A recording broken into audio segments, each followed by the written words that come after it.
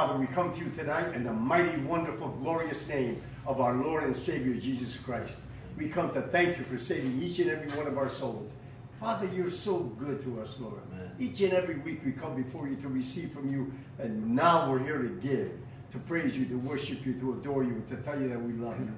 Father, I pray for Daniel and David that you would use them for your glory, Lord God, that they would bring us before the throne of grace with a clean heart, a pure heart, Lord God, and clean hands. We ask that you watch us and protect us and guard us and guide us and direct us according to your will, your way, and your holy word. Let your blessing flow tonight, Father God, as we worship you. Then we pray for Pastor Adam that you would use him for your glory, to open up our hearts, Lord, to receive your word and be blessed by you. In Jesus' name we pray. Amen. Amen. Hallelujah.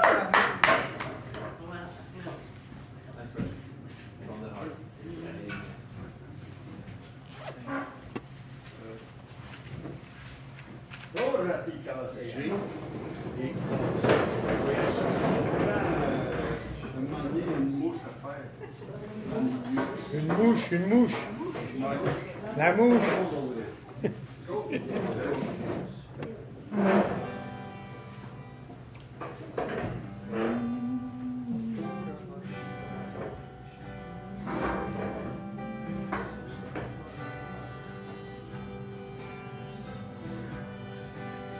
J'ai soif de ta présence,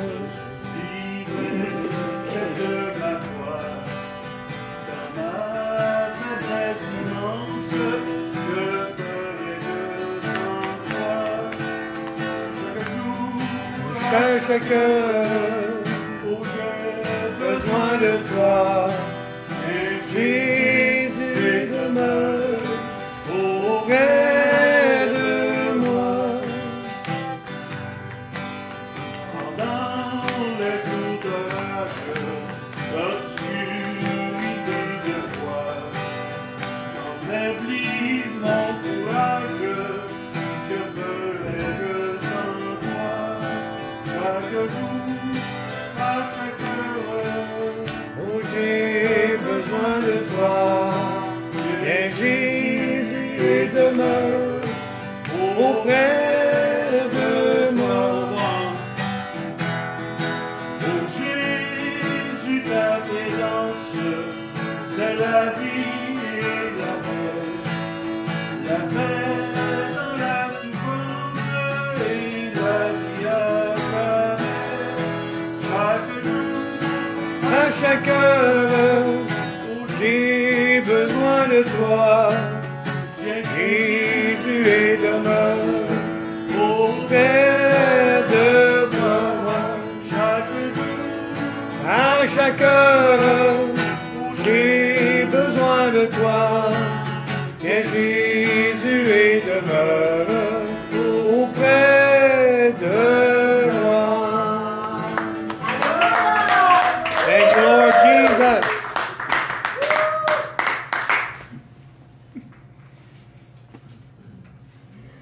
The heart of worship.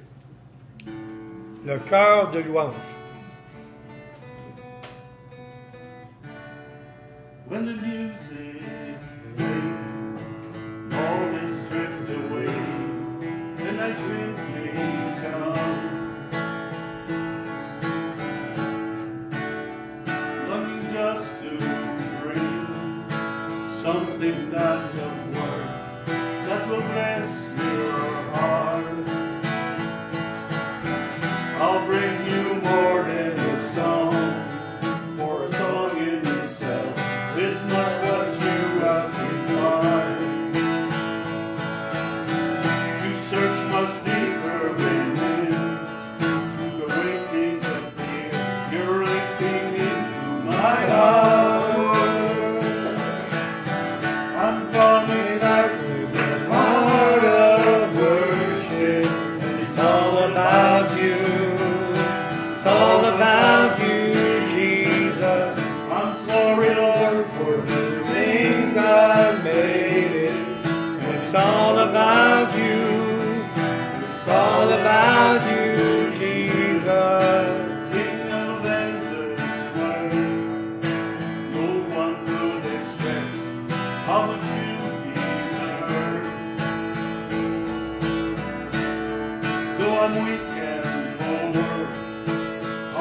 life is yours, every single breath.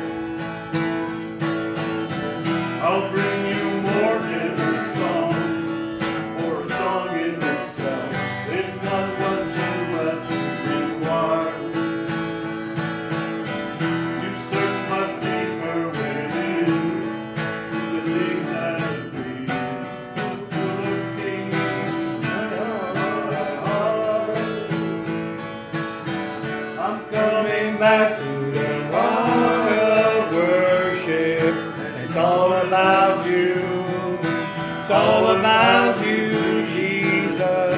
I'm sorry, Lord, for the way I've made it. It's all about you. It's all about you, Jesus.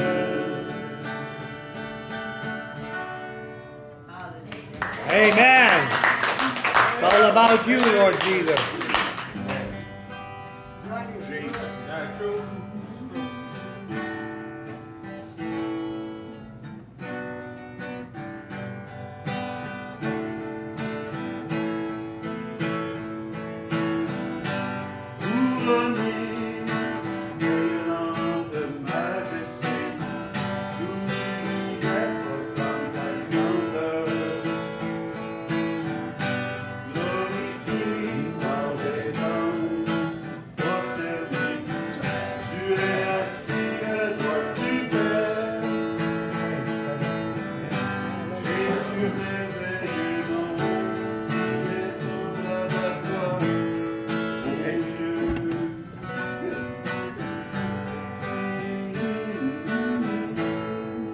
Excusez-moi. Il va passer. On t'excuse, on t'excuse.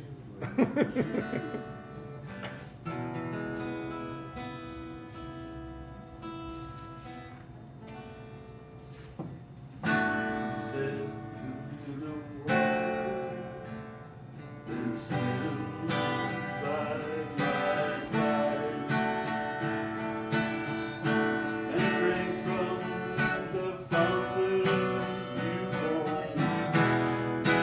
Be denied. I have seen every tear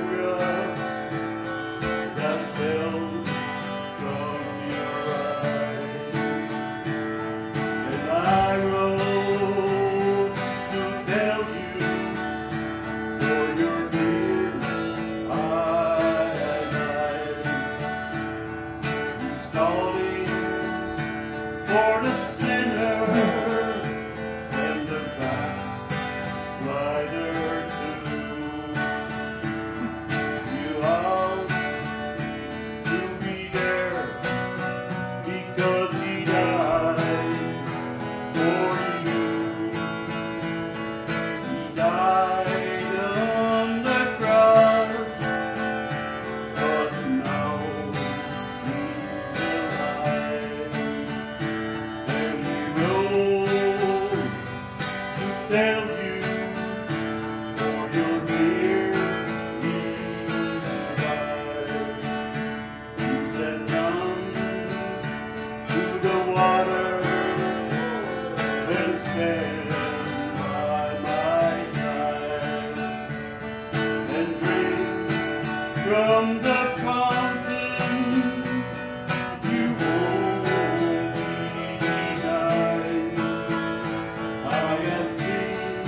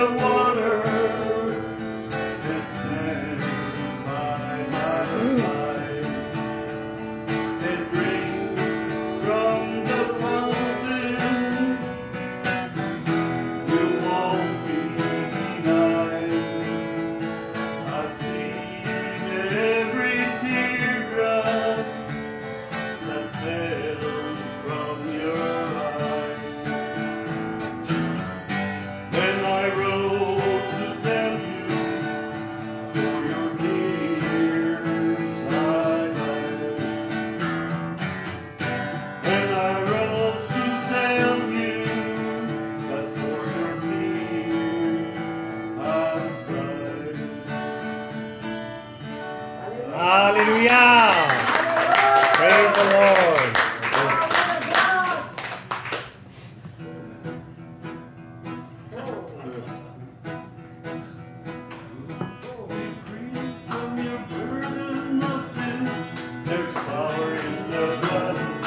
Power in the blood.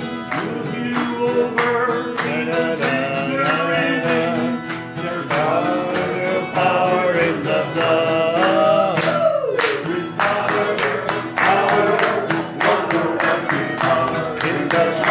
In the blood of the Lamb. Wicked power in the precious blood of the Lamb. Hallelujah.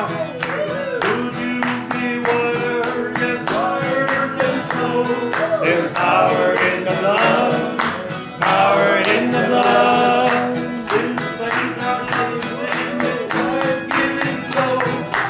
Wonderful power in the blood. Power, wonder-working power in the blood of the Lamb.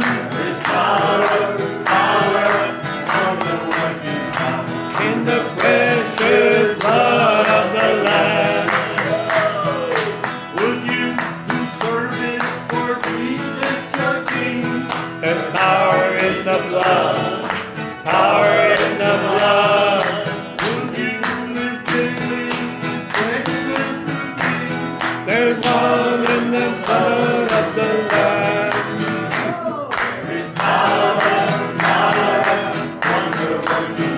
In the blood, in the blood of the Lamb. Power, wonder-working power in the precious blood of the Lamb. Power, power, wonder-working power in the blood of the Lamb.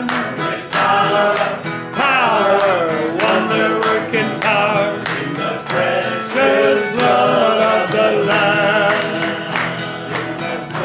Precious blood of the Lamb.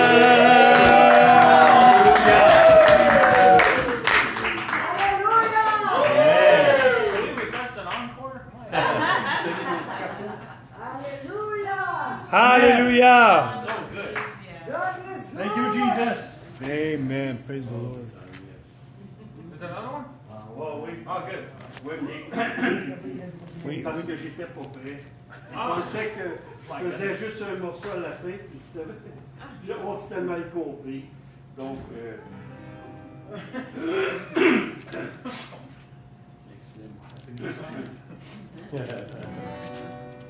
Marie, savais-tu que ton enfant un jour sur les eaux marcherait? Marie, savais-tu que ton enfant un jour nos enfants sauverait? Savais-tu qu'il est venu des cieux pour porter ton fardeau, l'enfant que Dieu t'aimait te fera naître de nouveau. Savais-tu que ton enfant un jour l'aveugle guérirait? Marie, savais-tu que ton enfant un jour la tempête calmerait? Savais-tu qu'il marchait parmi les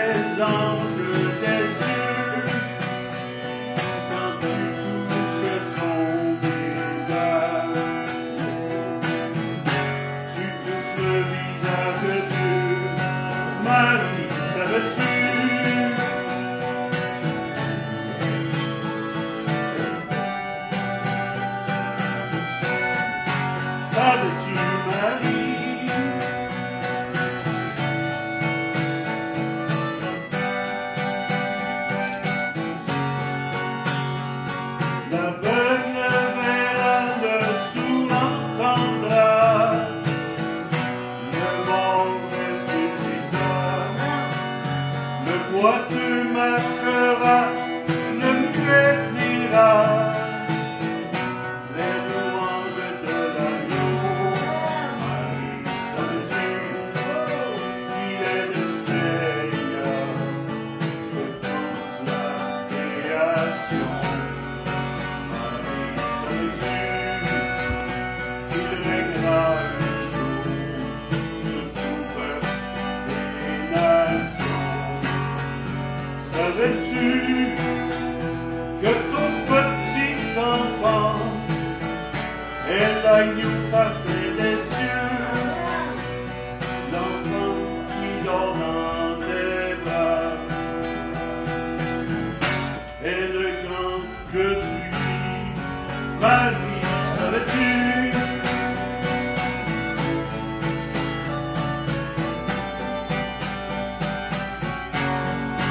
Savais-tu, Marie?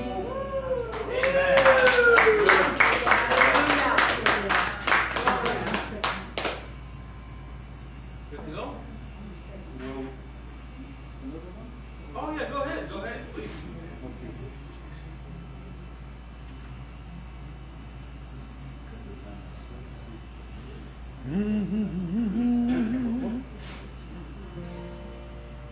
What a friend we have in Jesus. Oh, our sins are forgiven. What a privilege to carry everything to love and prayer. Oh, what peace we all look for. Oh, what wings may we have. All because you love carry.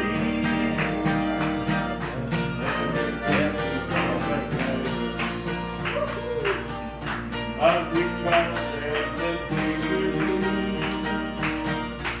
and then drop everywhere. We should never be discouraged.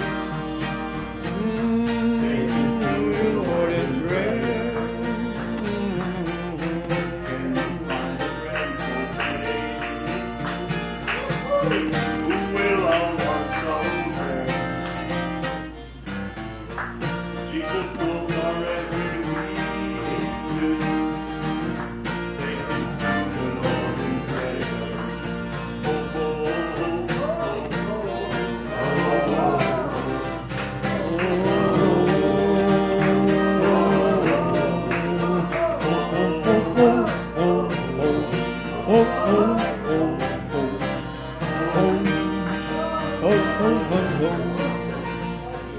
Are we weak and heavy laden?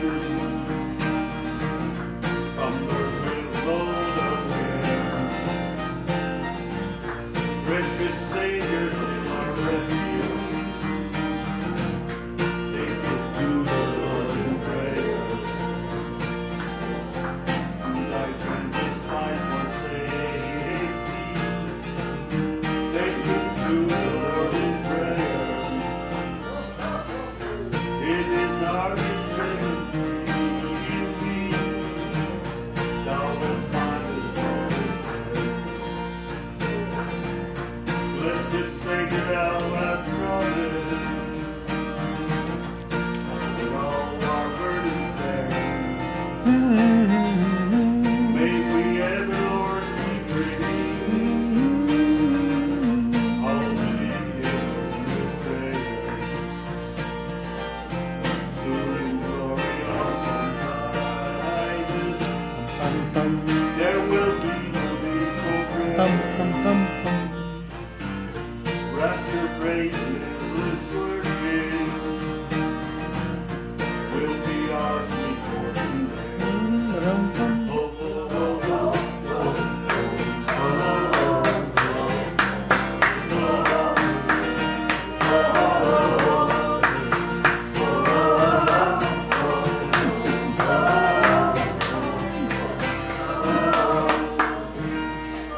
Oh, oh, oh, oh,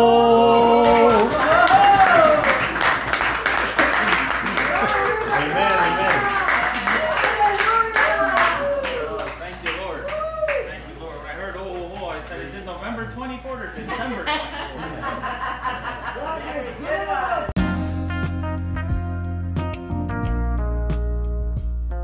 of you are happy you're not at home watching fake news. That's right. You're in the Lord's presence. Amen. Amen. You can hear the Word of God and be transformed. Praise God. I'm going to have to talk a little louder today because I don't have a mic. But it's okay whether I have a mic or not. It doesn't matter. God is good. Amen. Jesus didn't have a mic either. That's right. He preached to a multitude. Amen. Amen. Well, praise the Lord. So, if you have your Bibles, you can turn with me to Ephesians, the 2nd chapter. Ephesians chapter 2. And while you're turning there, and while I'm turning there, I want to share something very powerful that happened to me today. I had one of the greatest encounters with the Lord I've ever had today. And it wasn't in church, it was at a shopping mall. How many of you like to hear what happened? Yeah. Yes. So watch this, okay? And this is something very... Move forward because we need to go. All right, thank you.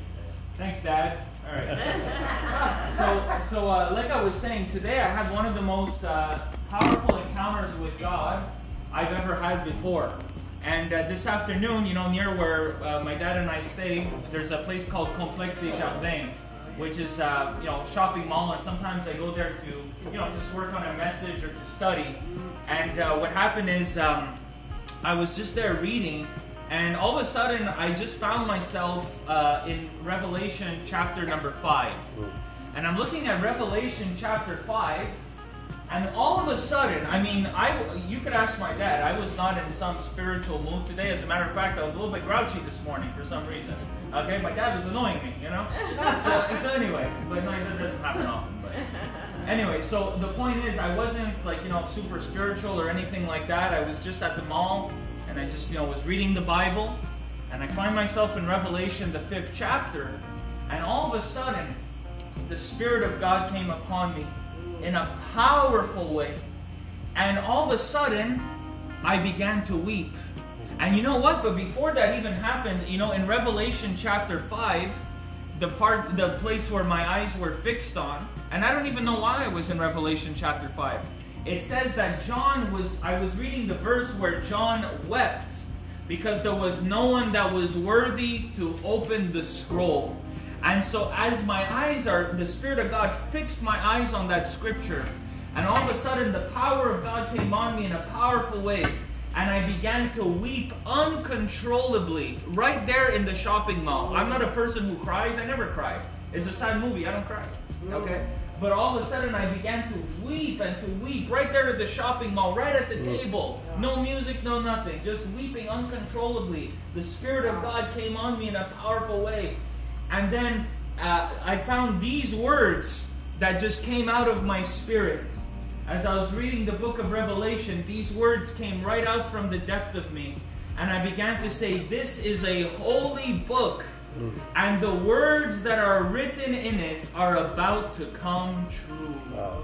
Can you say amen? Amen? And so that happened to me at the shopping mall. And then once this thing began to wear off, I looked at the very next verse, and the angel tells John, stop weeping, because the Lion of the tribe of Judah has prevailed. Amen. Praise And God. so the Lord led me right to those scriptures, and that was the word that He gave me. This is a holy book, and the words that are written in it are about to come true. Amen. And so this came out of left field today.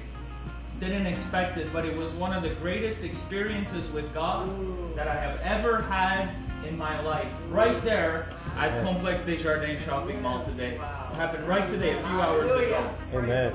And so just be encouraged with that. And I just encourage you to keep being faithful. Because the Bible says in Revelation 17:14 that those that are with Him, they are called, they are chosen, and they are faithful. And so continue to be faithful to God. May He continue to lead you and guide you in these end times. Amen? Amen. And so tonight I want to talk to you about a message that I've entitled, A Child of the Kingdom.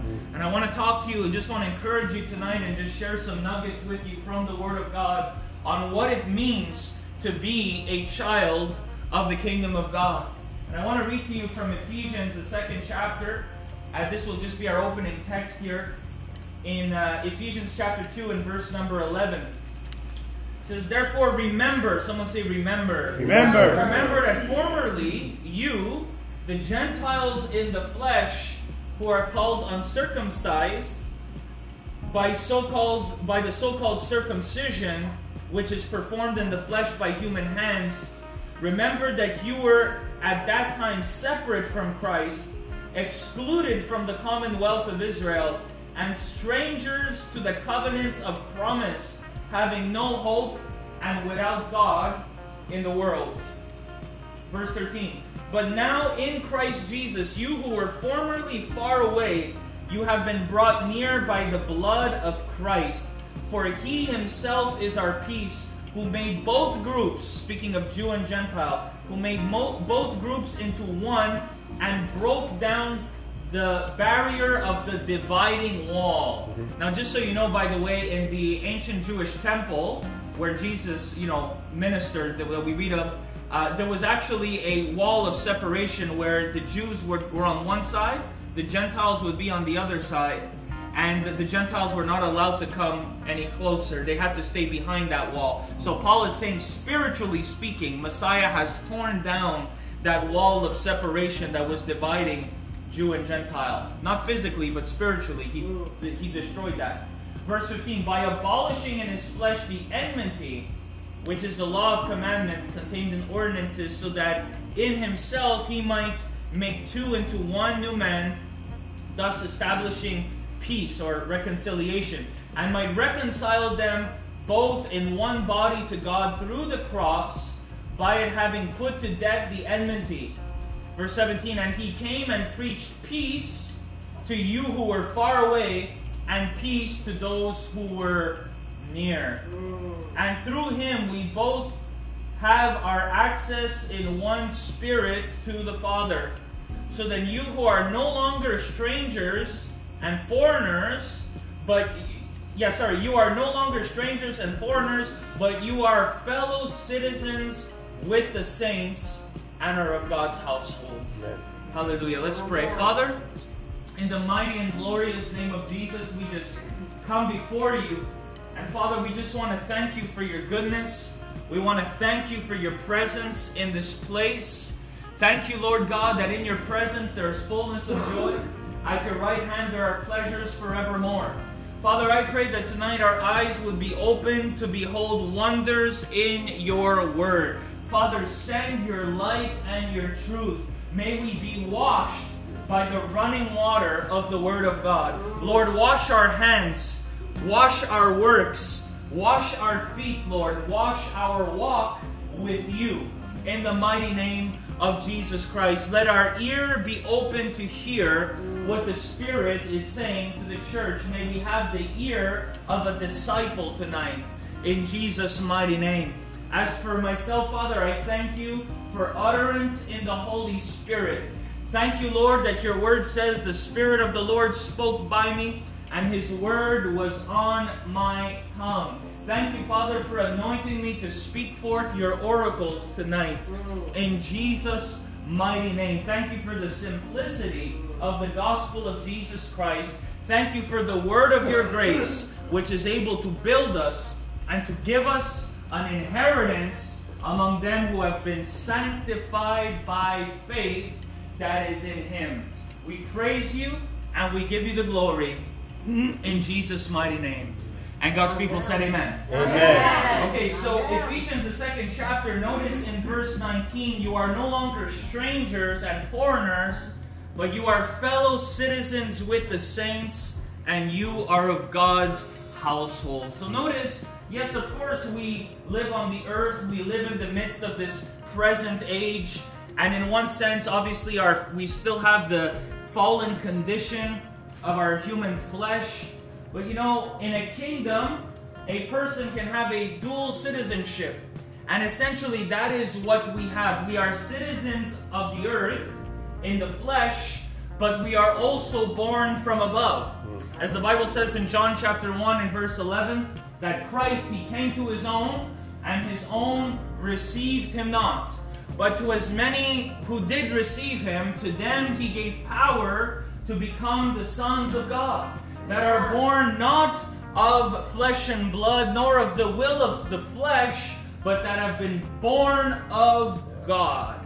And so we have a dual citizenship, my friends, where yes, we live on this earth, but at the same time we are also citizens of the kingdom that is above. Amen. And so the Bible tells us in Colossians chapter 1 verse 13 that God translated us from the kingdom of darkness and He brought us into the kingdom of the Son that He loves. Amen. 1 Peter chapter 2 and verse 9 says this, that we are a chosen generation, that we are a royal priesthood, that we are His own possession, that we might show forth the praises of Him who called us out of darkness and brought us into His marvelous light.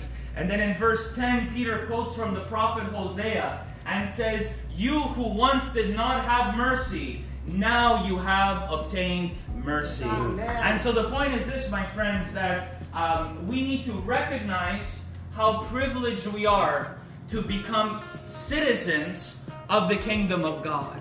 And you know, Jesus didn't call us into a religion. He didn't call us to some strange thing. No, He called us to be children of the kingdom of God, and we are citizens from above. The Apostle Paul explained in Philippians chapter 3 that some had become enemies of the cross of our Lord Jesus Christ. And he goes on to say, whose God is their belly, whose glory is their shame, whose end is destruction. But in verse 20, Philippians 3:20, he says, but our citizenship is in heaven, where we are looking for the Savior, Jesus Christ. And so the first thing I want to mention as I bring up those scriptures is, first of all, we need to recognize how privileged we are. Do you know that? My goodness, I thought a bomb went off. Amen. No, that was the other day. So we need to first of all recognize how privileged we are to, again, we weren't called into a religion. We were called into the kingdom of God. And do you want to know something? Do you know that a citizen in a kingdom, you see, I was talking with my dad the other day, and I was saying, you know, when we read the Bible as, you know, Canadian citizens, we have many disadvantages when we read the Bible. Did you know that? Because first of all, it wasn't written in English. That's one thing. Now, of course, we have translation that helps. Obviously, we understand the general meaning of the text. But not only that, the Bible was written in a Jewish context. Most of us are not Jewish. So what does that mean? We have to learn about that in order to interpret the text properly. But another disadvantage that we have when we read the Bible, I know it's very encouraging, right? Another disadvantage that we have when we read the Bible is that we did not grow up in a kingdom. Were you born in a kingdom? Were you? No. We were born in a democracy. Right. So they call it. Okay? And so the thing is, that is a disadvantage that we have because the Bible was written in the context of a kingdom. So what does that mean? It means that to understand the Bible, not only do you need to understand the Jewish background, you also need to understand kingdom concepts. And as a matter of fact, recently, that's what I've been studying, kingdom concepts. And one thing I've been learning about recently is the concept of citizenship. Okay? Did you know, okay, example, if you're born in Canada, you are a Canadian citizen. But in a kingdom, a citizenship is not something that you are born with. It is actually something that is a privilege. And a king is someone who chooses himself who to give citizenship to. And so when the Bible says that we are citizens of the kingdom of God, we need to recognize how privileged we are to have obtained that from God Almighty. And so we are so blessed, we are so privileged. The scripture tells us in Hebrews chapter 12 that we did not come to Mount Sinai. If you remember in Exodus chapter 19, when God visited the children of Israel, when He came with His power, with His fire, the scripture says that if anything touched the mountain, it was to be dead. Even an animal. If an animal touched that mountain, they had to shoot at it with a dart. Nobody could come close. The people were so afraid. Why? Because the Sinai covenant didn't bring people closer to God. It didn't bring reconciliation between God and man. But the Bible says in Hebrews 12:18, you didn't come to Mount Sinai, but you came to Mount Zion, to the city of the living God, in an innumerable company of angelic hosts. Isn't that amazing? That God has given us the privilege to be partakers of the kingdom of God. Amen. And so Jesus said this in Matthew the 13th chapter. When he was ministering, he said, when the Jewish people didn't understand his words. You know, Jesus spoke in parables. Did you know that? A lot of people, you hear them, they say, Jesus spoke in parables to make it easy for us to understand. Actually, that wasn't true. He spoke in parables so that the children of Israel would not understand. And that's a whole other topic, because they were in apostasy, you see?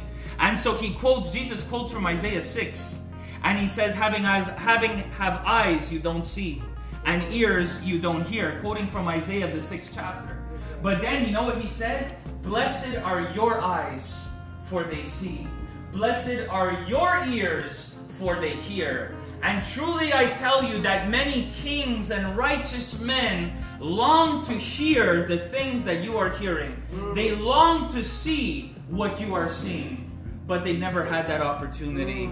And yet here we are, a chosen generation. We have the privilege of seeing the redemption that Jesus Christ provided for us through his death on the cross. And so we have so much potential.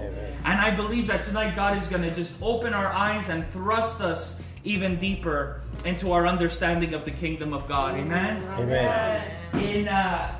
Further in the text, Jesus also said that of all the men born of women, none were greater than John the Baptist.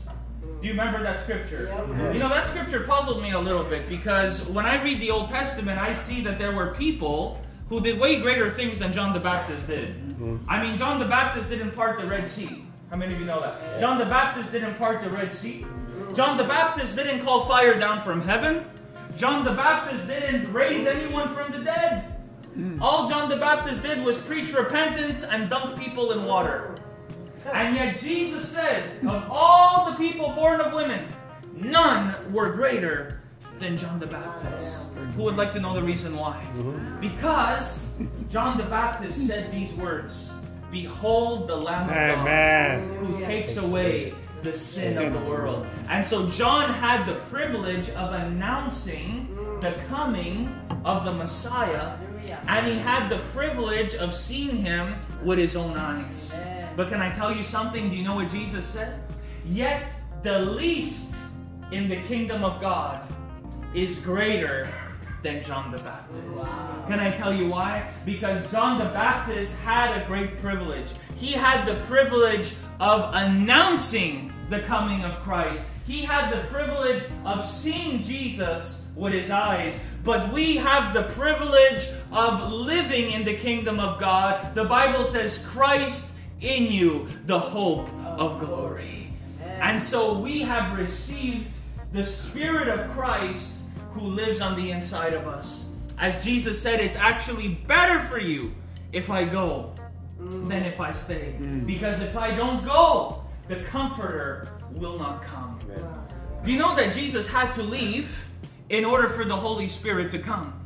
And there's a reason for that. We see, I spoke about this last week in the Elijah paradigm. When Elijah ascended into heaven, he dropped his mantle. Jesus ascended into heaven, he dropped the Holy Spirit. But not only that, Jesus explained that when the Spirit of God would come, he would convict the world of righteousness. He says, because you see me not.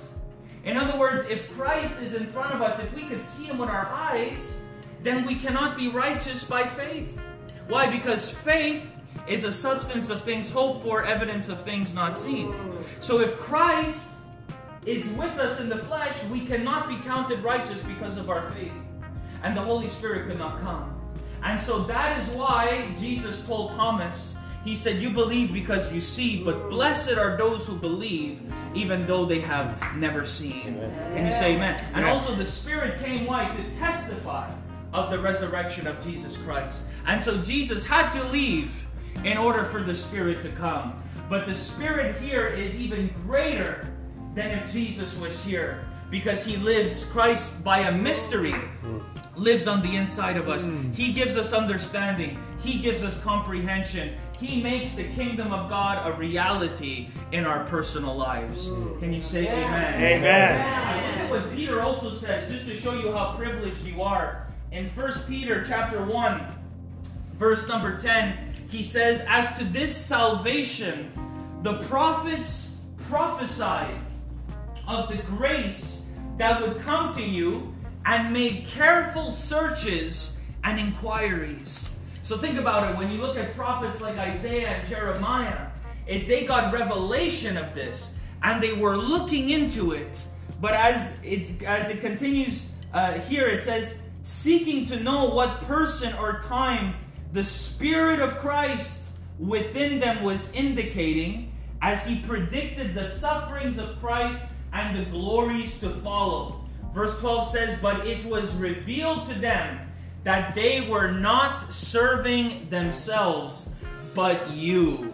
Isn't that amazing? The prophets realized they were not serving themselves, that this revelation was not for them, but it was for a people who would come later. And you know that we're part of that company. Amen.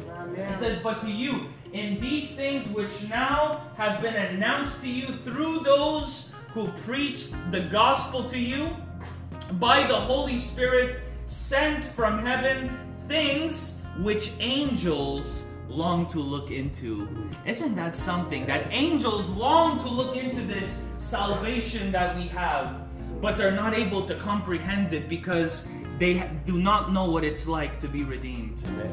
Isn't that amazing? So we are privileged to be citizens of God's eternal kingdom.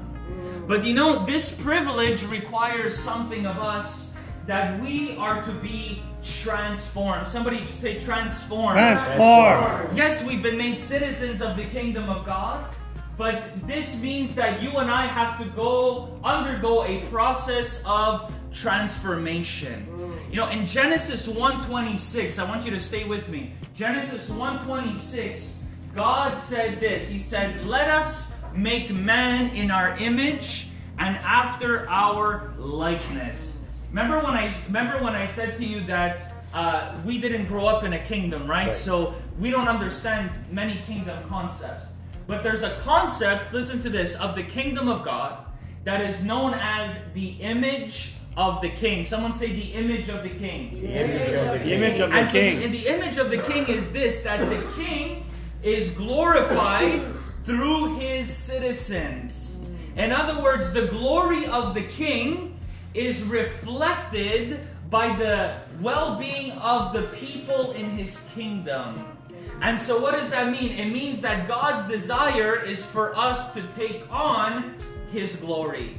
And what is God's glory? It is his nature. And so you and I are called to be transformed into the image of our king. And did you know that the king of a nation was also called the father of the nation? In Isaiah chapter 9, it says in verse 6, the famous Christmas verse, "Unto us a child is born, a son is given, and the government will be on his shoulder, and he will be called Prince of Peace, Mighty God, Everlasting Father." Everlasting Father. So the king of the nation was also known as the father of the nation. That is why one of the titles of Christ is Everlasting Father. It means eternal king. Now what do we see? That children, except with me and my dad, we're an exception, but most times, children reflect their parents, right? Your kids look like you, right? And so the glory of the king ought to be reflected through his people. And so in Isaiah 64 and verse 8, you know what it says? It says, "You are our Father." And he says, "We are the clay and you are the potter." Think about that. He says, "You are our Father. You are the king. You are our Father. We are the clay. You are the potter." What is Isaiah saying? He's saying, "You're our Father. Conform us and mold us into your image." Can you say amen? Amen. And so do you know that everything that happens in your life, God is aware of it, and he's using all things to work this out in you? Because, you know, we need to understand God is an architect. Did you know that? Yeah. God is an architect. It says that in Proverbs chapter 8, that God is an architect. And you know what? He's the architect of your life. An architect has the blueprint before the house ever starts being built. And so what is his goal? What is God looking to build in you? He's looking to build Christ on the inside of you so that you can reflect that glory. And so we are undergoing a metamorphosis. We are undergoing transformation. Messiah said in Luke 13 verse 19, the kingdom of God is like a grain of mustard seed that is planted in the ground, and it spreads out its branches, and the birds of the air come and make their nest upon it. What do we see with a seed? Transformation.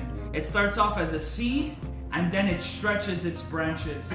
In Mark chapter 4, he words it this way. The kingdom of God comes like a mustard seed, but then he says first the seed, then the blade, and then the corn on the ear. And so there is a transformation that is taking place. And so you and I, my friends, are called to become children of the kingdom of God and to take on His divine nature. Can you say amen? Amen. So here's what I want to do. I want to share with you, well, we'll see how many the Lord allows me to go through. I want to share a few things with you on what it means to be a child of the kingdom of God. Hallelujah. How many of you want to know that? Amen. Lord Jesus. Okay. Amen. I like your enthusiasm. God bless you. What does it mean to be a child of the kingdom of God? Let me share a few things. Number one is a child of the kingdom is a worshiper. Someone say worship. Worship. A child of the kingdom is a worshiper. And why is that? Because one of the concepts of the kingdom of God is the concept of honor.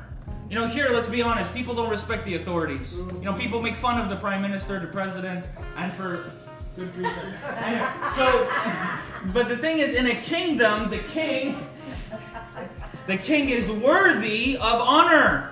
The king is worthy of respect. And so in Malachi chapter 1, then you know that the Lord was frustrated with the people of Israel because they weren't honoring Him. They were bringing God pathetic sacrifices to His temple. And He says, God actually says, would you present this as a gift to your governor? In other words, if you would be ashamed to give this to your earthly governor, what are you doing giving it? What are you doing giving it to me? They would bring the blind animals. They would bring the horse with a broken leg, you know. No, not a horse. That wasn't part of the sacrificial system. You get the point. They would bring their wounded animals, things that were useless to them. And God was saying, He says in Malachi 1:6, He says, a son honors his father. He says, where is my honor? He says, a slave respects his master. Where is my respect? But then you know what He says? This is a rebuke to Israel. He says, you didn't want to bring me pure sacrifices, but don't worry about it. In Malachi 1:11, 5 verses later, you know what He says? He says, my name shall be great among the Gentiles, and in every nation people will bring unto me a pure offering. For I am a great king who is greatly to be feared in all the nations. And so you and I are taking part in that prophecy today. We are the people among the nations that are bringing God worship that is due His name. Isn't that amazing? You know who picked up on this? Jesus in John chapter 4. In John chapter 4, Jesus goes to see a Samaritan woman. Is she Jewish? No, she's a Gentile. And Jesus goes to see this Samaritan woman. And, you know, the Samaritan woman, she's religious. And so she starts this whole debate on where you're supposed to worship. But what did Malachi 1:11 say? God said, in every nation they will bring me a pure offering. And so Jesus says in John 4, He says, it will not be in this mountain or on that mountain, but in every place people will worship the Father. And He goes on to say, God is a spirit, and they that worship Him must worship Him in spirit, meaning with your heart, and also in truth, meaning with how you conduct yourself. But the point is this: God is worthy of worship. Why? Because He is the great King, the King who is greatly to be feared. Can you say amen? Amen. In Luke chapter 19, there was a time where Jesus, He's going into Jerusalem. He's making His triumphant entry. And the people begin to sing Hosanna. And, blessed is He who comes in the name of the Lord. And the Pharisees were jealous. And they said, Lord, rebuke your disciples. And Jesus, you know what he says? Luke 19 verse 40. If they don't cry out, the very rocks are going to cry out.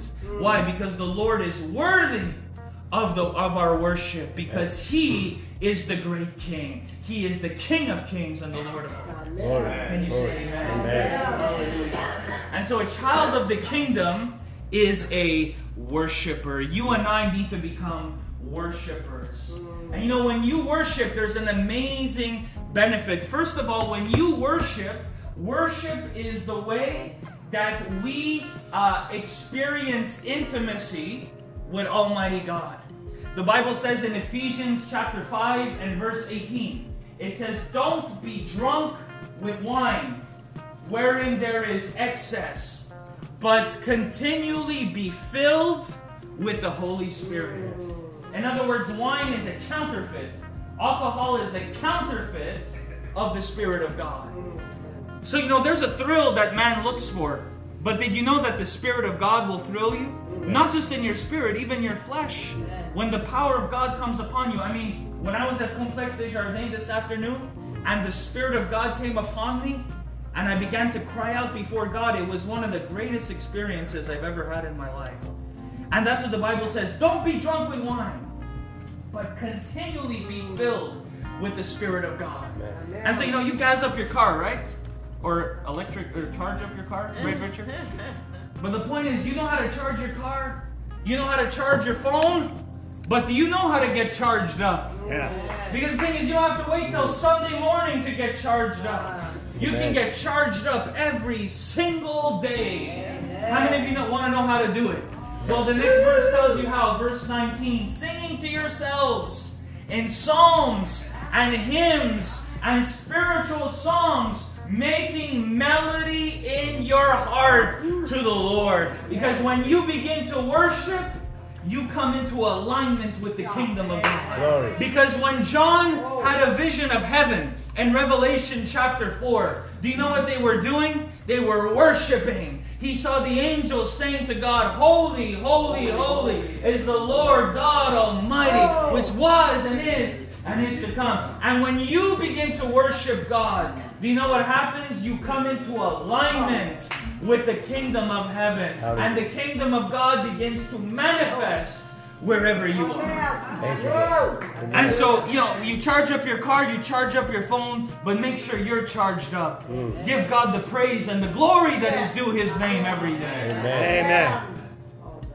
Can I share a little mystery with you? Yes. You know, in the Song of Solomon, anyone ever read the Song of Solomon? Yeah. How many of you understood what you read? No, listen. In the Song of Solomon, it's a song, obviously, it's the bridegroom and the bride, right? So we understand Solomon becomes a prototype of the Messiah, right? He's the bridegroom. And the bride, obviously, is a prototype of Israel and also the church. The church is the extension. So Solomon is the bridegroom, he's Messiah in prototype, and the church is the bride, correct? So that's something you keep in mind when you read the Song of Solomon. Now you know what it says? Watch this. Song of Solomon chapter 1 verse 2. It says, let him kiss me with the kisses of his mouth. Now that's obviously, you know, symbolic, right? But what does that mean? Think about this. Let him kiss me. Who's the bridegroom? No, who's the bridegroom? Jesus. Jesus, right? We're the bride. Yeah. The bridegroom is Jesus. So it says, let him kiss me with the kisses of his mouth. And then you know what it says after? Your love is better than wine. Goes right in line with Ephesians 5. But here's the mystery. Do you know the New Testament was written in what language? Hebrew. The New Testament. Greek. The New Testament was written in Greek, right? It's all Greek. And so watch Italian. this. Watch this. So in Greek, the word for worship is the word proskuneo. Someone say proskuneo. Proskuneo. The word for worship is proskuneo. Do you know what proskuneo means? It means worship, but it also means to kiss.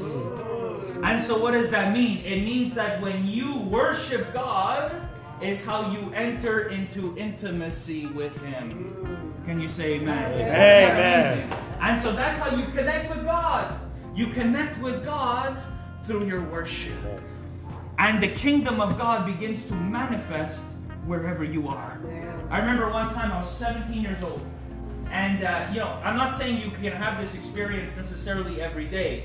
Sometimes the breakthrough is just peace in your heart. But this was a radical experience that I had. And I remember I was 17 years old. I went to work out with a friend of mine. We were training. This is still in the days of my, my hockey days, And so we trained, and I remember I went home. And when I went home, I sat on my bed. And I just felt like I had to worship God.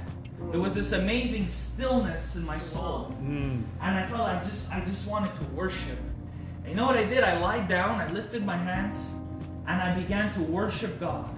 And you know what? I need to come back to those days, because see, now we see what happens when you get older. You get distracted, right? It's all about, your bills. It's about making money. It's about this and that. But we need to become children in our heart. Okay? And so I'm worshiping the Lord, and I'm not thinking about nothing. I'm just worshiping God with all my heart, soul, and strength. And I began to worship the Lord. And as I'm worshiping, watch this, I'm worshiping in English. But all of a sudden, as I go to say a word, I wanted to say an English word. But instead of an English word coming out, a word came out in tongues. And when I had my eyes closed, and when I released that word, I felt something open up. And I was afraid. And I was afraid to open my eyes, because I said, if I open my eyes, I'm going to see an angel, or I'm going to see God. I don't know what I'm going to see. So I hesitantly opened my eyes. When I opened my eyes, to my amazement, my room was shaking under the power of God. My actual room was shaking. I said, is this in the Bible? I read in Acts chapter 4 that they prayed and the place where they were was shaking. Can you say amen? Why? Because God came into the room when I began to worship Him. Amen. Because His throne isn't stuck in heaven. The Bible says that God inhabits the praises of His people. Amen. Can you say amen? Amen. That's a true story. I'm not making that up. That's a true story. Thank you, Lord. Amen. And so worship brings you into intimacy with God. Again, I'm not saying you have that encounter every week. But my point is, God comes near when you worship Him. Not only that, but worship and praise. Praise and worship, you know what it does? It provokes the power of God to act. If you want to see God's power in your life, if you need God to intervene, one of the most powerful things you could do is worship God. There was a king in the Bible named Hezekiah. Anyone ever heard of Hezekiah before? Amen. Hezekiah was a good man. He was a righteous man. But one thing that stands out in his life above everything was that he was a man who knew how to move God's hand. And so in Isaiah 37, there was a time when the Assyrian army, which at that time was the most powerful nation in the world, it'd be like the United States of today. The Assyrian army attacked Jerusalem, and they encircled the city, and they put a siege around it. And so obviously when there's a siege, you know what happens, right? It's a matter of time before you run out of food, and it's a slow and gradual death until you obviously surrender. And so they put a siege around Jerusalem. And you know what happened? Hezekiah began to cry out to God. And it says in Isaiah 37, he didn't come with a prayer request. He came to praise God. And right away, you know what he says? He starts off, he says, "You, O Lord, who dwell between the cherubim, the God of all gods." And he begins to worship the Lord. And as Hezekiah is worshiping the Lord in the temple, the prophet Isaiah gets a word. And he says, "Bring this word to Hezekiah." And the word was this: "I'm going to cause the king to hear a rumor. He's going to go back to his land." And when he went back to his land, he was killed. And God ended the siege. They were put in an impossible situation. But when Hezekiah began to worship God, the hand of the Lord began to move, and He cleared a way for him. Amen. Can you say amen? The Apostle Paul too, same scenario. The Apostle Paul is thrown in jail. You alright, Daniel? Alright. The Apostle Paul is thrown in jail, and you know what he does in jail? He begins to praise God. I mean, people thought he lost his mind. To the point where it said he wasn't going, no. It says the prisoners heard him. He began to worship God. He actually made a fool out of himself, worshiping God. But you know what happened? The Bible says that there was an earthquake in the prison, and his chains were loosed, and God set him free from that prison when he began to worship God. Amen. Because the Bible says in Psalm 47 and verse 5 that the Lord ascends in the shout and in the sound of the trumpet. And it says, sing praises to God, sing praises to the King. God ascends when you begin to praise and worship. Hallelujah. Hallelujah. Thank you, Lord. You know, there was a story, I've shared this a while ago, a long time ago. But there was a great missionary, evangelist, Reinhard Bonnke, right? You guys remember Reinhard Bonnke? Yep. I've shared about him before. Reinhard Bonnke went to do a crusade in Congo. And when he went to Congo, before going to do this crusade, he sent someone that worked for his ministry. And he sent them to Congo to prepare the way for this crusade. But this man, as he was doing that, the Lord put on his heart to go to one of the local prisons. And in those prisons, do you know what would happen? There was a section where there were people who were placed on a death sentence. Now, if a person was placed on a death sentence, there was no way for them to eat unless somebody from the outside would bring them food. So that would mean if someone from the outside didn't bring them something to eat, they would die of starvation. The prison wouldn't feed them. Not only that, the way they would be executed was through strangulation. There would be a guy that would come with a silver chain. They would lie them down, and the guy would literally strangle them to death. I mean, how do you apply for that job? I mean, imagine a guy's looking for a job, goes to Kijiji. Okay, what jobs are available? Oh, strangler. Oh, yeah, perfect. Let me apply. I mean, Lord have mercy. I mean, what do you need in your CV? We're looking for someone with experience. Oh, I have plenty of experience strangling. I'd be the perfect guy for the job. Anyway. So this guy, okay, there was a guy that would actually strangle these people to death. That's how they would die. And there was this one guy in the prison. You know, when they would worship... Okay, let me just say this. This missionary, when he went to the jail, he shared the gospel with the people. And as you can imagine, they all got saved.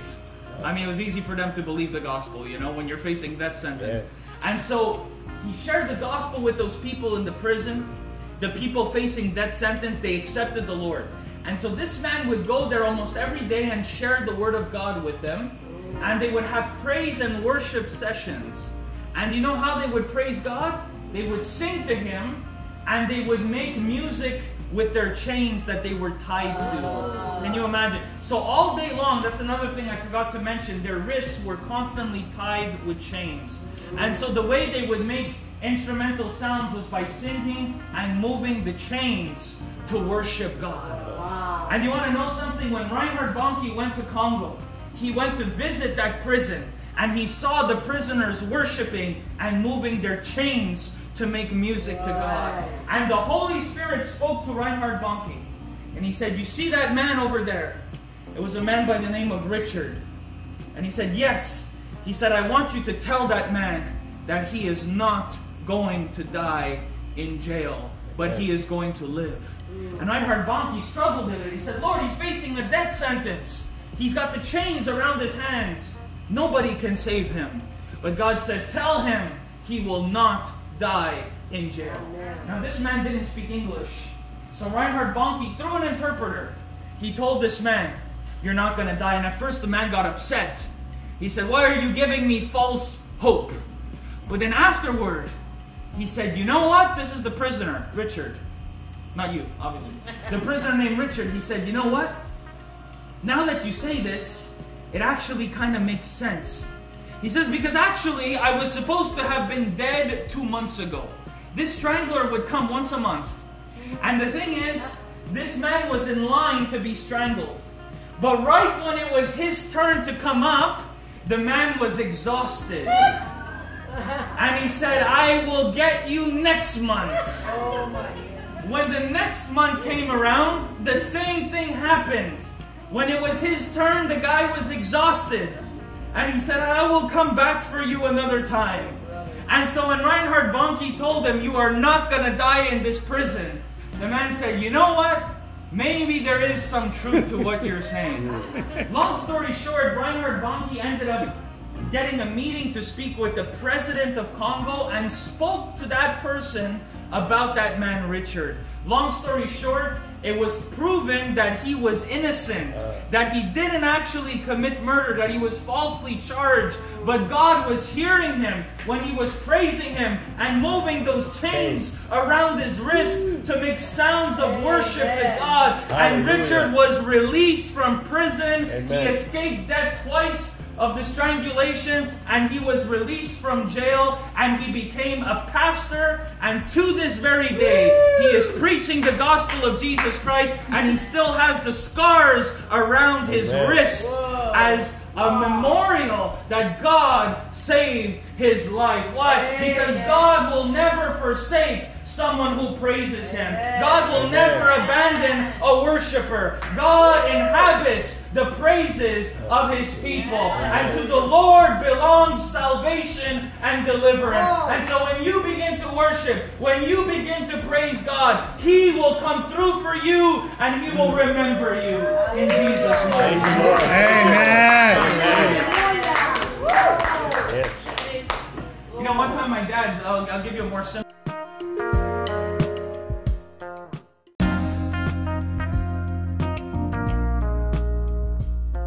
Dad woke up and he had a tremendous pain in his back, and he thought he was going to have to take a long period off from work, and he had tremendous back pain, like really bad. And when my dad woke up, the Lord spoke to him and he said, "I want you to rejoice before me." He said, "I want you to sing your way to the kingdom of God." And so when my dad woke up early in the morning, instead of complaining about his back, which is the easy thing to do, instead of just mourning and weeping, moaning and weeping, you know what he did? He went to the bathroom. Yeah, for some reason. And he went to the bathroom and he began to worship God right there in the bathroom. He began to praise the Lord. And you know what happened? He ended up feeling a hand touch his back. And when that hand touched his back, he was totally healed from the pain in his body. And he was able to go to work. Why? Because when you praise God, the power of the Lord is in manifestation. And you're going to see the miracles of God because he's put a song of praise in your mouth. Thank you, Lord. A hymn of praise to our God. Hallelujah. Can you say amen? Amen. And so a child of the kingdom is a worshiper. Amen. Why? Because the king is worthy of honor. Can you say amen? Amen. Praise the Lord. Thank you, Lord Jesus. Thank you, Lord. Thank you, Lord God Almighty. We worship you and give you praise. So number one, the child of the kingdom is a worshiper. Hallelujah. Number two, a child of the kingdom is generous. Someone say generous. Generous. You know that in a kingdom, listen to this. This is another kingdom concept. Is that in a kingdom, you guys listening? Yeah? In a kingdom, you are not allowed to go before a king without a gift. Did you know that? If you were living in a kingdom and you went before a king and you didn't bring him a gift, you were disrespecting him. And so in a kingdom, you appear before the king with a gift. That's why when we go to church, when we come together corporately, we honor God with our offering. Why? Because that is how a kingdom operates. But I have good news for you. Did you know that when you give to a king, it provokes a response from the king? Amen. In other words, the king, you see, in this civilization, this society that we live in, I mean, it's just a total mess, right? I mean, no one respects the prime minister. The prime minister doesn't care about people, okay, most of the time. But in a kingdom, the king loves his people. Why? Because the people are a reflection of who he is, okay? And so the king is the father of the nation. Remember we spoke about that before? And so what did Jesus say? If you fathers being evil know how to give good gifts to your children, how much more will your heavenly Father not give good gifts to them that ask? Because when you give to the king, it provokes a response for the king to give back to you. And when the king gives back to you, he gives back even greater. Let me give you an example. In 1 Kings chapter 10, the queen of Sheba, she goes to visit Solomon. And you know what it says? she brought him gifts. Now Solomon was richer than her. But guess what? You don't go before a king empty-handed. And so the Queen of Sheba, what did she do? She gave Solomon a gift. Then afterwards she has the experience. Remember, she passes out when she sees how great his kingdom is. But you know what happened? She left, and it says Solomon gave her many gifts. Why? Because when you give to the king, it provokes a response from the king to give to you. And so what does the Bible say in Luke 6:38? It says, give and it will be given to you. Pressed down, shaken together, and running over. Hallelujah. And so giving is powerful for many reasons, but the blessing always stays with the giver. First of all, there's an eternal blessing when it comes to giving, even that goes beyond this temporal life. You know, there's no way for you to take your earthly money to heaven, right? The Bible says in Zephaniah chapter 1 verse 18, it says, your gold and your silver will not save you in the day of the Lord's wrath. It says in Ecclesiastes chapter 5 and verse 15 that naked you came into the world and naked you will leave. But what if I told you that there was a way to convert temporal possessions into eternal treasure? Wow. You see, Jesus said this in Matthew chapter 6. He says, don't lay up for yourselves treasure on earth where moth corrupts and where thieves break in and steal. But instead lay up for yourselves treasures that are in heaven. The question is, how do you lay up heavenly treasure? Do you know, if you have Canadian dollars, if you go to America, is the Canadian dollar worth anything in America? Yes No. or no? Yeah. No. Why? Because... Sure it is. No, not Okay. So if you have Canadian money, it doesn't serve you anything in America. Why? Because it operates by a different currency. Right. The only way for you to operate in America is if you take the Canadian money and if you convert it into an American dollar. Right. But do you want to know something? You can take your earthly substance, and when you put it towards the gospel, you are investing it in an eternal cause. Amen. And so you can take temporal treasure and convert it into an eternal reward through your giving. Isn't that amazing? Amazing. But even on the earth, it provokes a response from God to give to you. Because God's treasures are not only in heaven. Psalm 24 says, the earth is the Lord's and the fullness thereof, and all the inhabitants that dwell therein. Haggai chapter 2 verse 8 says, the gold is mine, the silver is mine, says the Lord of hosts. And so when you give to God, He can even bring it back in the physical realm as well. The Bible says in Proverbs chapter 11 and verse 24, it says, there is he who withholds more than he should and obtains poverty. But it says, but there is one who disperses and yet increases all the more.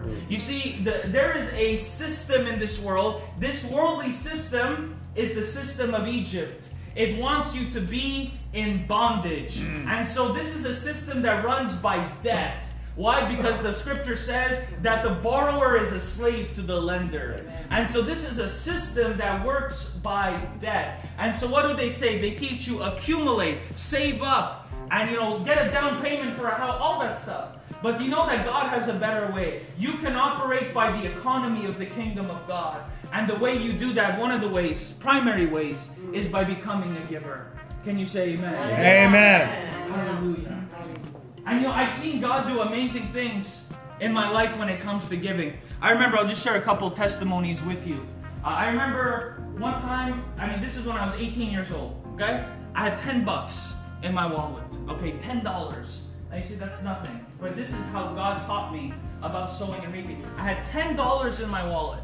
And I remember I challenged the people at House of David. I'm not taking an offering, by the way. Some of you are like, where is this leading to? Don't worry. I'm not taking an offering, right? If anything, Nick will do it, but I'm not taking nothing. Amen. So just take it easy, right? So here's the thing, okay? I have $10 in my wallet. And you know what I decided to do?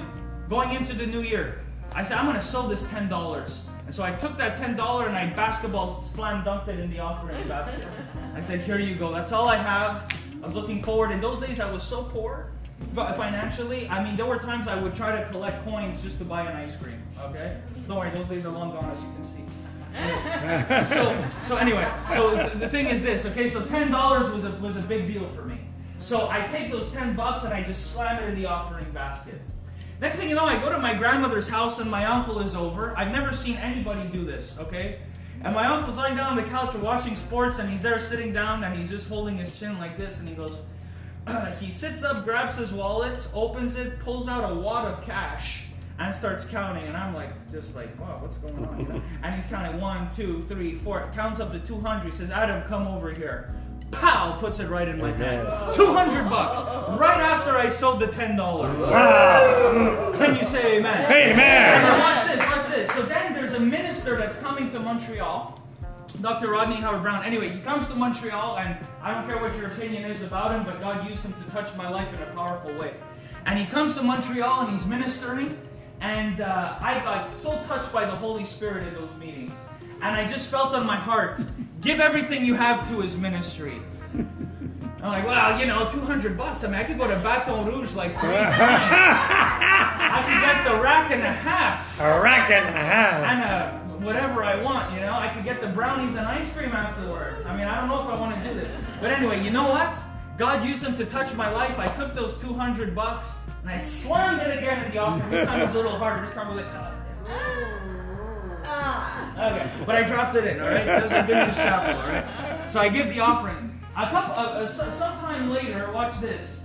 The Lord speaks to me, and he says, I've prepared a place for you to stay in Florida. Ooh. I said, oh, that's a good prophetic word. How many of you want that prophetic word? I want that prophetic word. Friends, we need you here on Fridays. So anyway, the Lord said, I prepared a place for you to stay in Florida. Long story short, God made a way for me to go to Dr. Rodney's congregation in Tampa, Florida. Woo! And so I sold those $200 and God made a way for me to go to his church. Now watch this. I arrived there. I'm in Tampa, right? And God says, I've prepared a place for you to stay here. I ended up staying over 4 months. But watch this. I'm in the hotel the first week. And I'm wondering, I said, Lord, how am I going to stay here? I mean, I can't stay in a hotel permanently. I can't get a home because I'm not from the U.S. Like, what am I going to do? And it's, you know, a lot of money, right? For a week in the hotel. After a couple weeks, forget it, right? So I'm there and I said, Lord, what am I going to do? And as I'm in the worship service, the Lord points out this Hispanic guy. And he says, go up to him and ask him if he would like to eat a hamburger with you tonight. And I said, well, I like hamburgers. You know, I like meat. Amen? So I asked him, I said, would you like to go eat a hamburger with me tonight? Just met the guy. I said, would you like to eat a hamburger with me tonight? I'll buy it for you. He said, seriously? He was all excited. I said, yeah. I mean, well, I don't know what hamburger you're thinking about. He said, yeah. So I said, all right, let's go. So we went, and after we finished eating, he's driving me home, and you know what he tells me? He says, Adam, he says, his name's Greg. He says, Adam, he says, you didn't know this. He just met me. We just met. But he said, yeah. Okay. Downstairs. Bathroom that way. Okay. He says, Adam, you know, we just met. He says, you didn't know this. But while the offering was going on, the Holy Spirit, this is him. He says, the Holy Spirit spoke to me to give everything I have in the offering. Right. And he says, I just remembered I didn't have food at home. And he says, then you came up to me and you asked me if you wanted to go eat a hamburger with you. And so I went and I bought him dinner. And so we go out, we eat. And then he's driving me back to the hotel. Watch this. He says, hey, where are you staying while you're here? I said, well, I'm staying in a hotel, the place where you're driving me. And he says, what are you going to do after that? I said, well, I don't know. He says, how long do you want to be here? I said, as long as the Lord leads. He says, you want to know something? He says, my roommate just left. And he went, I mean, the Holy Spirit's the one who told me to see this guy. He says, my roommate just left. He went back to his hometown in Atlanta, Georgia. And I have a free room in my house. Would you like to stay with me free of charge? I said, let me pray about it. Yes. Yeah. And watch this. Great long time. Watch this. when we went there, I was thinking, some apartment maybe in the ghetto. I'm like, do I need to carry a firearm? In America, you're allowed guns. Do I need a handgun or something? We go there, gated community, swimming pool, man-made lake, basketball court, tennis court, and God allowed me to stay there for 4 months for free. Can you say that? Because the Bible says when you refresh others, you yourself will be refreshed. Amen. Just cast your bread on the waters, and after many days, it will return Hallelujah. to you. And some of you, you've sowed sacrificially, and the blessing of God is about to start chasing you down. Amen. Trouble chases sinners, but blessings chase the righteous. And that's what's coming your way. In the name of Jesus. Come on, if you believe that, let the Lord hear you tonight. Open the windows of heaven over your life. Amen. Wonderful. Then watch this. Toward the end, he started getting a little grumpy with me. This is Greg, okay? Greg, if you're watching, you... Anyway. That's okay, don't worry.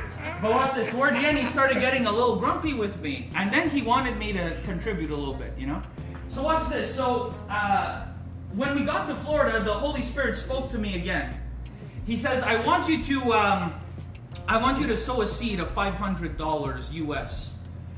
I said, Lord, that can't be you. I said, get behind me. Say, get behind me. Get behind me in Jesus' name. No, that's not the Holy Spirit.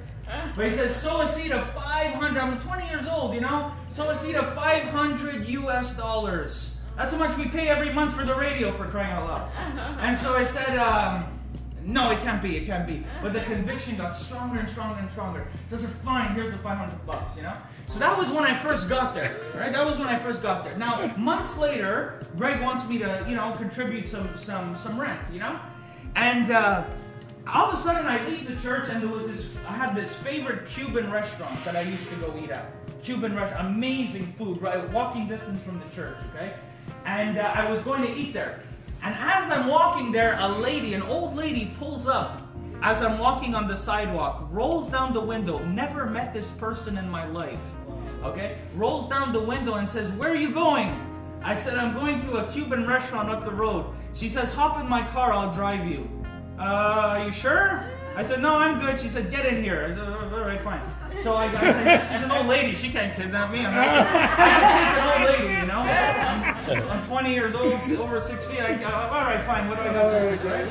So I hop in the car, and she says, is the restaurant good? I said, it's really good. She says, can I come with you? I'll buy you lunch. So I said, oh, praise God. Okay, fine. Of course you can come with me. I said, absolutely.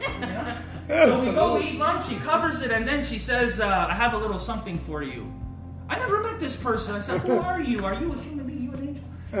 They're looking for the wings, She says, I have a little something for you. Gives me an envelope. Now, you know how I was taught by an expert who I will not mention?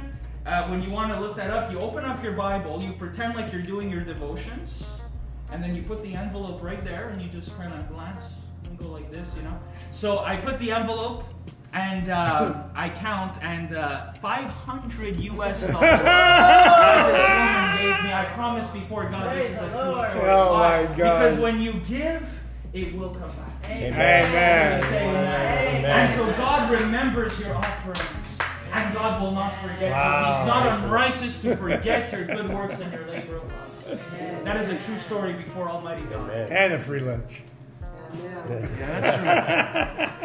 And so Greg comes up to me and says, you should start contributing a little something. I'm like, well, here you go. God already made a way ahead of time. Can you say amen? Before any need arises, the provision will be there ahead of time. You will not lack in Jesus' mighty name. Your job is not your provider. The government is not your provider. God Almighty, Jehovah Jireh, is your provider.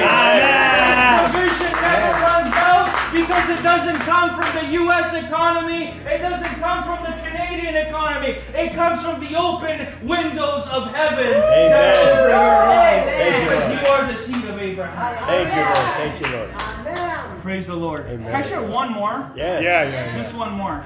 You guys like my suits? Yeah. Okay, you want to know how I got some of them? Not this one, but how I got some of them? Yes. You know what happened? I was in Washington, D.C., okay, with Dr. Rodney's ministry. And we're preparing a crusade there, okay? and there's an evangelist, also a young man in his early 20s, and he forgot to pack an extra shirt, okay, casual shirt. And I know, we're just young kids in our early, well, I'm still kind of in my mid-20s, but I was really young back then, okay? And so we're just youngsters, and so we're living by faith, okay? And so he forgot to pack a shirt, and he was really angry because now he was going to have to, spend, money on something that wasn't necessary. And so I'm there and I'm watching him, and I said, I won't mention his name, but I said, I want to buy that shirt for you. It wasn't very expensive, it was like 25 bucks. I said, I'm going to buy that shirt for you. He said, really, you don't have to? He was super excited. I said, don't worry, I got this. So I go, bang, we cash it in. I buy him the shirt, okay? And I'm saying this just to give glory to God, okay? I'm just trying to encourage you, okay? Because as believers, as children of the kingdom, we're called to be generous. Amen? The Bible says in Proverbs 19, you know what it says? It says, it says that he who gives to the poor lends to the Lord. Hallelujah. And is well rewarded in doing so. When you lend, you have to pay back with interest. So when you lend to God, when you give to God, God's saying, I'm going to pay you back with interest. Okay? Watch this. So I buy him the shirt. Then we go back. We were staying at a church. It was like a church / school. It was like a school that got turned into a church. When I was invited, they said, you want to come to Washington, D.C.? I was thinking they're going to provide a beautiful hotel for us. I didn't know I was going to stay in the basement of an old rundown church / school. Okay? It was a horrible place. It was so filthy and dirty. Terrible. But anyway, there was a bunch of us there. So we're staying there, and what happened was there was a guy who actually lived in the basement. Okay, I'm sorry. He served at the church. He lived in the basement where we were staying. We'd sleep on mats.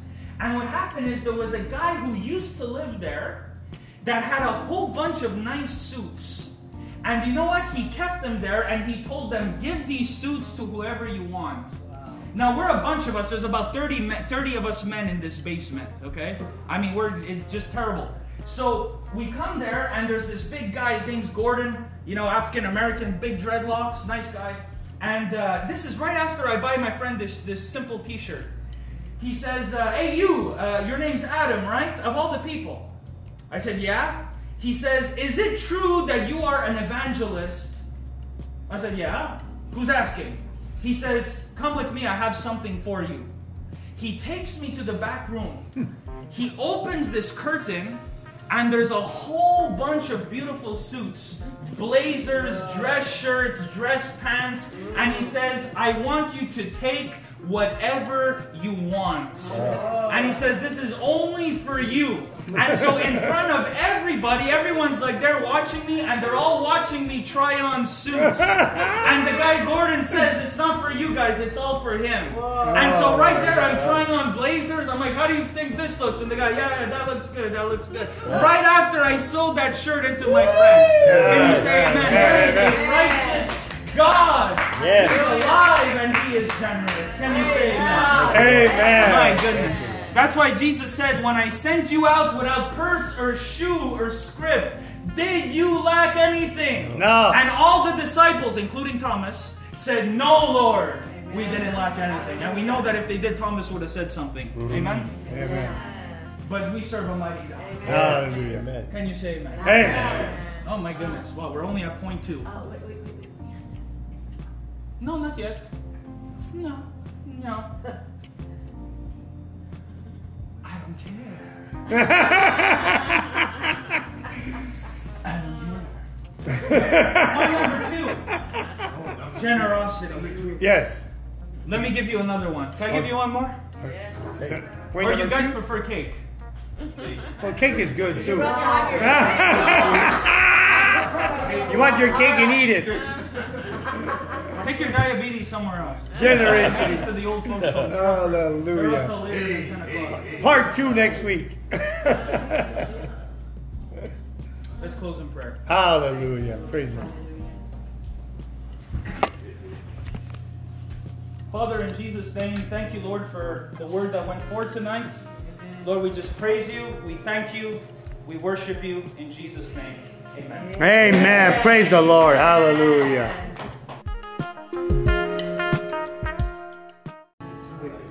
Yeshua, HaMashiach.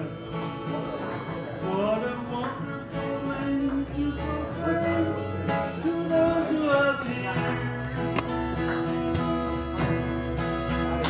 What a glorious day it will be when my Savior's face I see. He's standing on that cloud when He appears, and the trumpet sound, and the dead who sleep in Christ will rise again to meet Him in the air. Meet Him in the air. Then those who are alive, when Yeshua arrives, will join the saints and angels when He appears.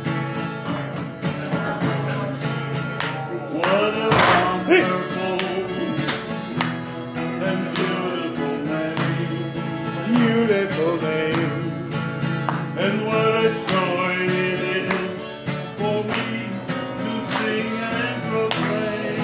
Sing and proclaim that Yeshua HaMashiach is Lord and King of kings. What a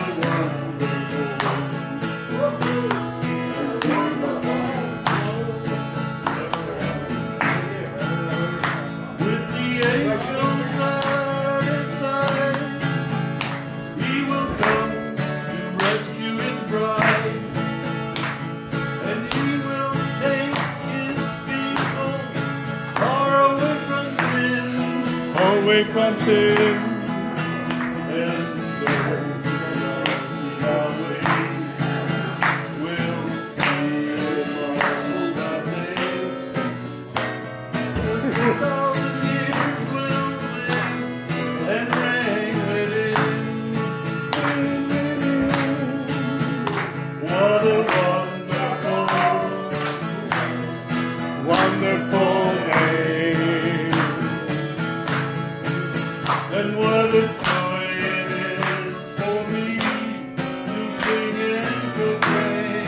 Sing and proclaim that Yeshua HaMashiach is Lord and King of kings.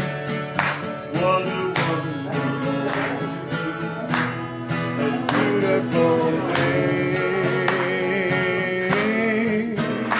What a wonderful and beautiful name. Joyeux anniversaire. Ça bien? Joyeux anniversaire. Joyeux. Sois fidèle à Jésus. The holy of holies, I enter through the blood of the Lamb.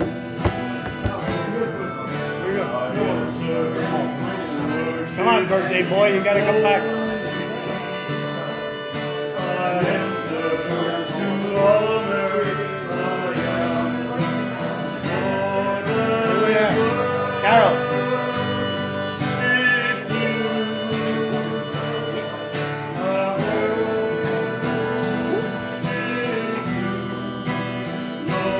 I worship you. I worship you. For your name is holy, holy.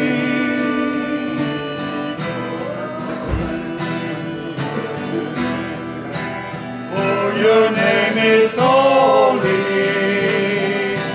Holy,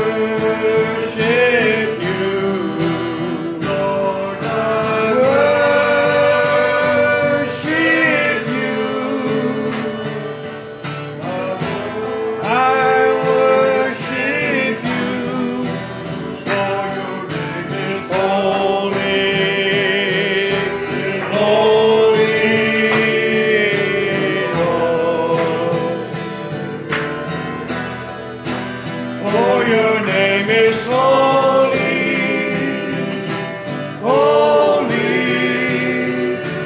Lord.